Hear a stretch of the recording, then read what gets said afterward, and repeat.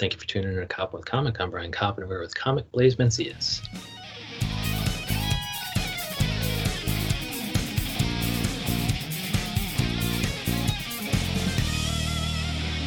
Blaze Mencius, how the hell are you? I'm great. How you doing, Brian? Oh, good. Well, I mean, you just, like, right now you're coming off like a game show host, and that's what you were for a while there, weren't you? I was a game show host for the past year. I was hosting a game show from a studio and from my apartment, like a music game show. So I don't know why I'm not like talking about it like I can. It was Song Pop Live, and it was sort of like we play songs like a song title or artist, and people guess the song title or artist, and you win cash. And we would do it live every day for about a year in the U.S., Canada, UK, and Australia. And when during the pandemic hit, we were able to make it happen from my apartment. Yeah, that was so interesting to see. Yeah, the DNC guy, he organized the whole convention from his apartment. So it's pretty sweet to see that you can change on the fly like that. It's amazing what the tech team there did. And it honestly is just so much fun. And I've never done anything like that, really, where I'm hosting and it's live. And then I really had fun with, like, quote, crowd work, where, like, people could chat with me. And then I could sort of like talk to them. They could like type in little chat stuff, and I could like talk to them and riff and be funny. And that was really, really fun for me. That was probably one of the funnest parts of the show. Because it's kind of all consuming. You have to be present in the moment at all times. Sure. Yeah. Yeah. It would just be me sitting, staring at a camera. And I sometimes, we had things written and scripted, but I always thought it was fun when I'd get like a chat, somebody responding to something I said.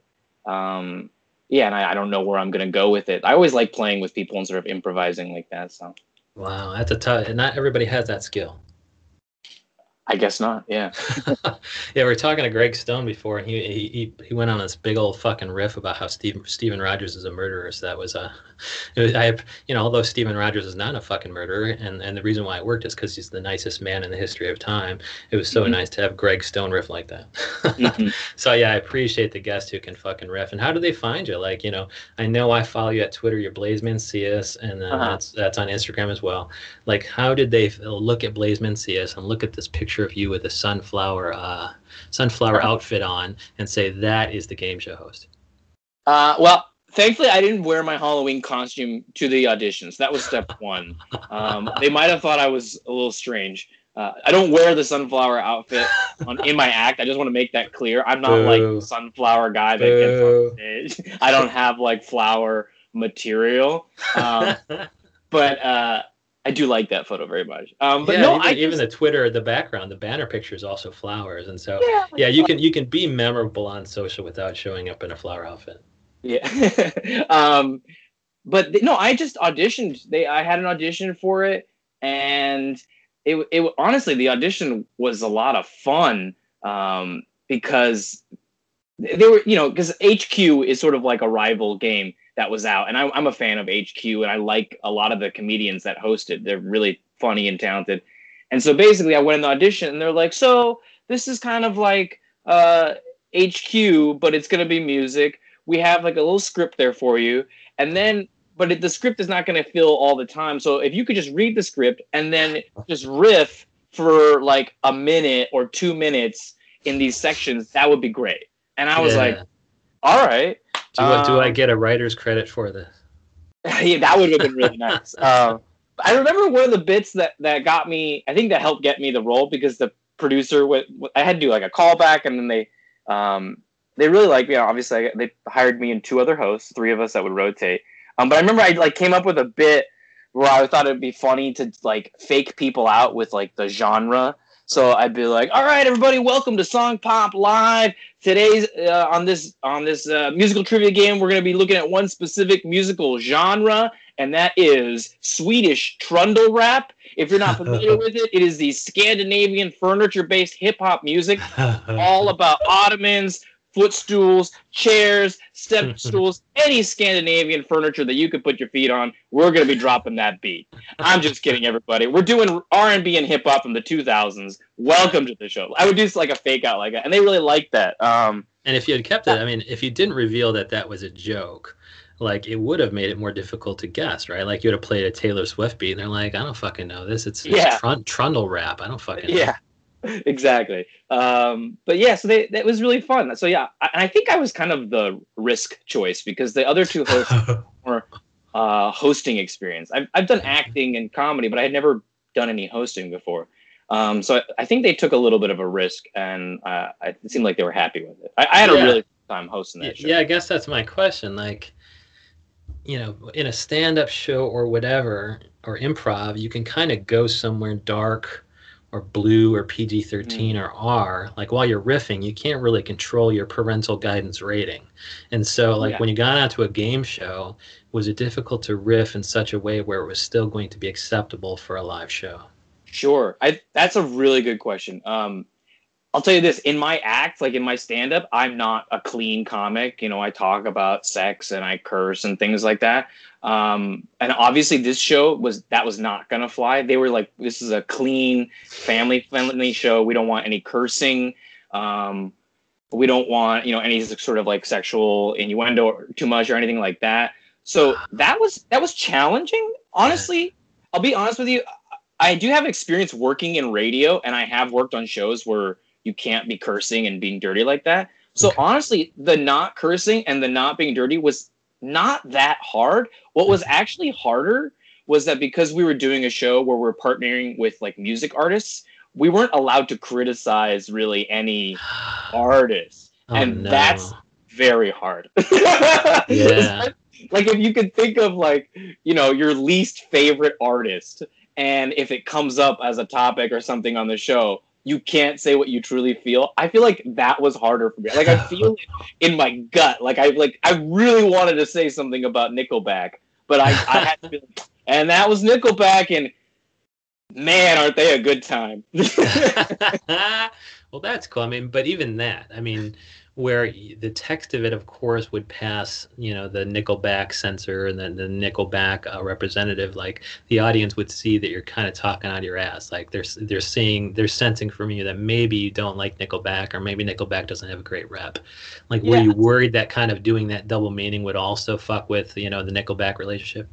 I wasn't worried about it because the producers weren't worried about it, and I would sometimes toe the line. So sometimes if I would like, they would let me get away with some innuendo. So if it was a song I thought was really bland or terrible, occasionally I might say like, oh, I love that track. I think I heard that last time I was on hold for the airline. All right, anyway, like, and sometimes they would let me get away with it, but I couldn't go do it too much. So that way people would know like, oh, like that's a clever way of like, at least I thought it was clever, not to toot my own horn, but like that was a way of saying I don't care for that song, but I can't just say that song sucks.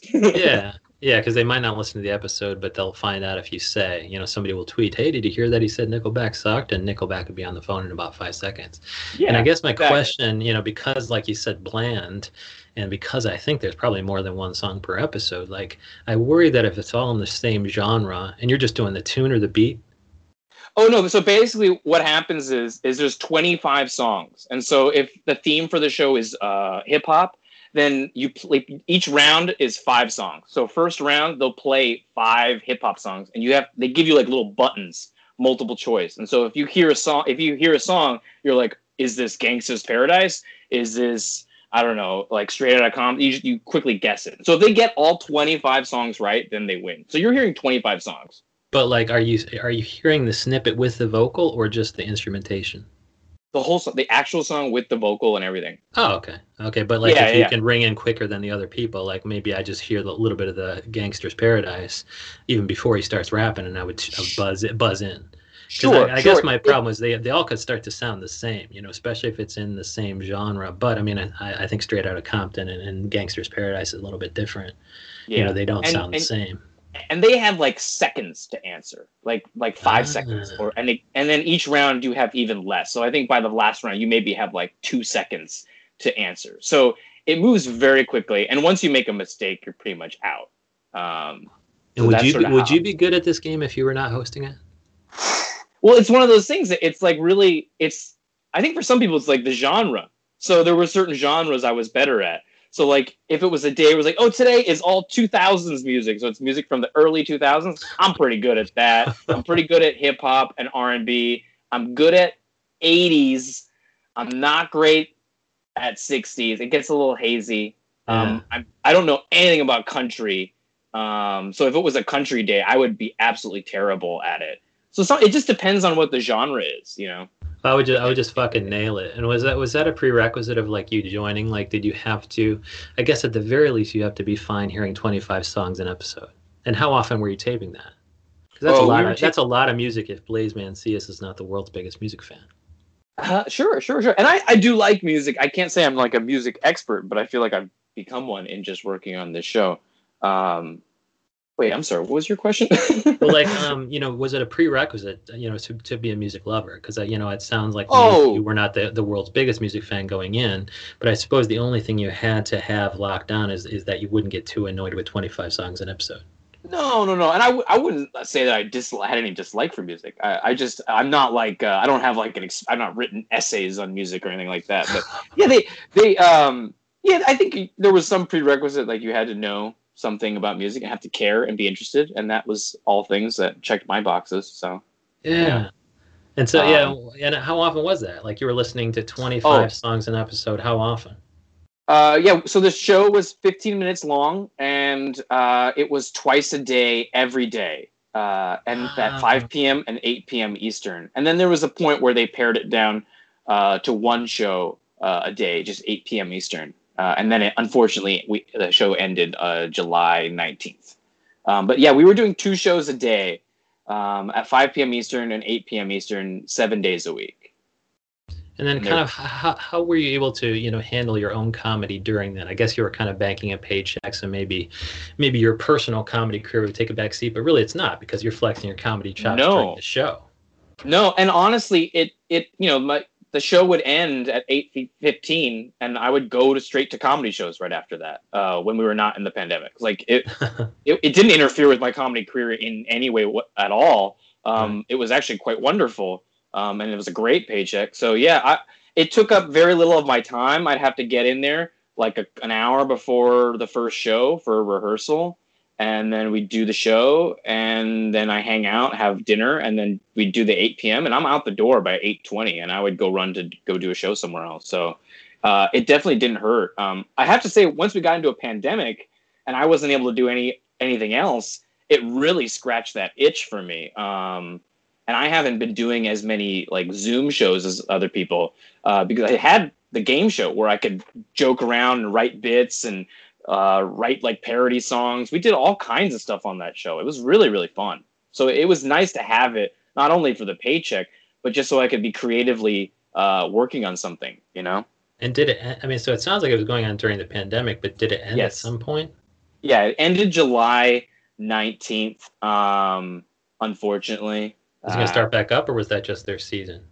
I can't speak for them, and I can't speak to the issues of why it stopped, but here's the thing. It's a really great company. They have a lot of other song trivia games that aren't like live, but you can like play with people around the world.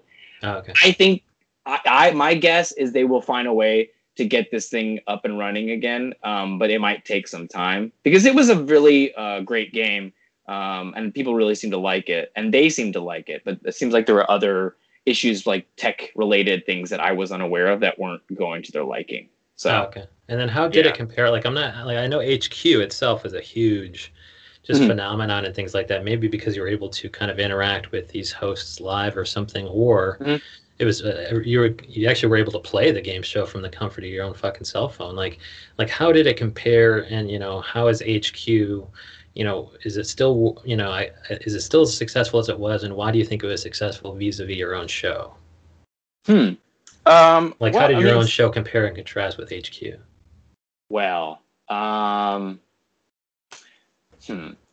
that's a good question. Being politic, yeah. Is HQ even all music, or is it everything? HQ is just trivia. It's not just trivia, not just music trivia, all trivia. Yeah, all trivia. So I don't know. It's different in the sense I think their show might be more challenging in that you have to write questions. You have to write all those questions every show. We just have, it's essentially like playlists of songs. So in one sense, there's less work on that end, but it does allow us more freedom to like play and be silly. So I did like that, is that there was a significant portion of I could just be improvising and interacting with players live and not be so scripted. So that was really cool. Yeah, I don't know. Blaze Mancias is a better host for that show rather than maybe he was able to flex his improv comedy chops. Maybe, yeah. I mean, I have to say I do enjoy HQ. I'm not trying to trash them, and I enjoy a lot of the people like Anna Roisman and Matt Richards. I think are so talented and they're so funny. Sure. I definitely would tune into HQ just to see those two comedians because I'm such a fan. Yeah. I think we were hoping to have Anna Roisman on at some point, but I mean, you were also doing Blaze It Up show, and I think that was an in-person comedy show, and I see it. It's like a who's who of former guests. I love them all. I think you had Jen Lapp on, and and even at one point I didn't have Gregory Joseph on, but early on I was I think Gregory Joseph like decades ago, like I was interacting with him, and I think now he's in New Orleans. But you have Sonia Vion and all these badasses, Kyle Lewis, like. Why did that show not stay virtual, and will it ever go virtual? Man, that's a good question. I want the good answer, Blaze Mancias. I want to see all these comics in person at the Vig Bar. Yeah, I love doing that show. I have to say, just to give you some background on that Blaze It Up show, it was at the Vig Bar. It's this place downtown. A buddy of mine DJs before and after the show. It's great music, a small little intimate room. My sort of goal with that show, I get sort of tired of seeing like all male lineups, especially all like white guys from Long Island. Like I just get tired of that. Not like there's anything wrong with them. Yeah, not that there's anything wrong with that. Yeah, there's some funny people on Long Island, but yeah. With Strong Island and all those boys from there, they're great. I'm just saying you could see that anywhere. And that was sort of what I didn't want to do. And so, this was my first time like having my own show. And so I booked everybody and I tried to make it, predominantly female and people of color. And I try to make sure that people, the LGBTQ community represented. So like, first of all, that was like my goal in doing that show, and to make it free, which is fun. Why didn't it go virtual? I don't know. Like I said, I was busy with the game show when the pandemic ended. So I felt like I would very, very selfishly, I guess I could say, I was like, well, I'm getting it scratched my itch. Yeah. Yeah, exactly. I'll be totally honest about that. Yeah. Fuck the people in the audience. They don't need to laugh, do they? Yeah, I don't know. I just don't. I guess my question to myself is like, okay, Blaze, if you're gonna do this digital Zoom how are you gonna make it like interesting and different as opposed to just like every other Zoom thing? And I don't know if I have an answer for that question. So that's why I haven't done it. Am I open to possibly doing it in the future? Yeah. I've also been working on some other things that are gonna be coming out soon. That I'll just tease that. Yeah, please do. Yeah, what can you tell us? I mean, and then how are we supposed to track when it's coming out? Are you going to drop some hints on Blaze Mancias across Twitter and Instagram? I'll just say, just give me a follow on all the socials at Blaze Mancias. And I would say in the next month or two, you might see something really cool that I've been working on for quite some time that you'll be able to enjoy, for a while. I'll just say that. Good. That's nice, man. The Forever Fountain. Are you going to do any sketch videos for online content? I might do some more of that stuff. I've done a couple of those during the pandemic. I gotten really into bird watching during the pandemic. Nice. I know that sounds a little absurd, but I've gotten really into it. I've sort of hungered for nature because I live on the Upper West Side. I'm in a tiny apartment, and I spent a lot of time on Twitter, and I've gotten really into like bird Twitter. And so now I have binoculars. I go to Central Park. I've made some like casual friends with a few of the birders. It's been really great. Were you friends with the Cooper guy, the racially profiled dude? Oh yeah. No, I did not know him. I did see that whole thing. The woman that said she was being attacked and all that nonsense. But that isn't an area where there's a lot of birders, so I wasn't surprised about that. So did you have bird-related sketch content during your pandemic? Yeah, if you check out my Insta or my YouTube, I have I sort of did like a sports highlight reel, but for like a bird that I saw catch. and I break it down sort of like it's like a football play or something like that. Wait, So interrupted you. What did the bird do? Did the bird did something active? Oh yeah, so it was. I got footage like slow mo footage of a bird, like catching a bug. Yes. How the fuck did you do that? Honestly, I just it was luck. It was very much luck, and I only saw it until I reviewed the footage afterwards. But then it gave me this idea to write a sketch, and so I have this sketch on my Insta, YouTube. You could check out of me doing like a sports highlight recap of this bug catching play. But yeah. Dude, I fucking love it. Like, the great comedians can make comedy out of anything, whether or not it's a music-related talk show or the birder sure. In all of us. There's so many funny things with the birders, I have to say. My first time out there, like, talking with some of them, I got to hear some of, like, the birder drama, and it was so great. Because there was a couple birders talking, and they're like, "Oh, do you know so-and-so? Do you know so-and-so? Oh, what about Brandon?" And it's like, "Oh, yeah, I know Brandon." And then there was, like, this, like, silence. It's like, some people don't really agree with sort of using, like, artificial bird noises to attract the birds. I know, right? It's really weird that he does it. And he gets so, like, bully. He's such a bully about it. I know. He's just like... And it's like, really? We went from bird watching to Trump. Like, I'm trying to get an escape from, like, the CNN, all this politics shit. I read it every day on Twitter. When I go bird watching, the last thing I want to do is think about our shitty-ass president. And here we are. I'm bird watching, and now we're talking about Trump. I love it. Yeah, Brand. You meet Brandon yet? Oh, yeah, but he's so aggressive with his bird calls. I love that so much. Like, you can make comedy out of anything. So, Blaze Mancias, thank you so much for coming on. Absolutely.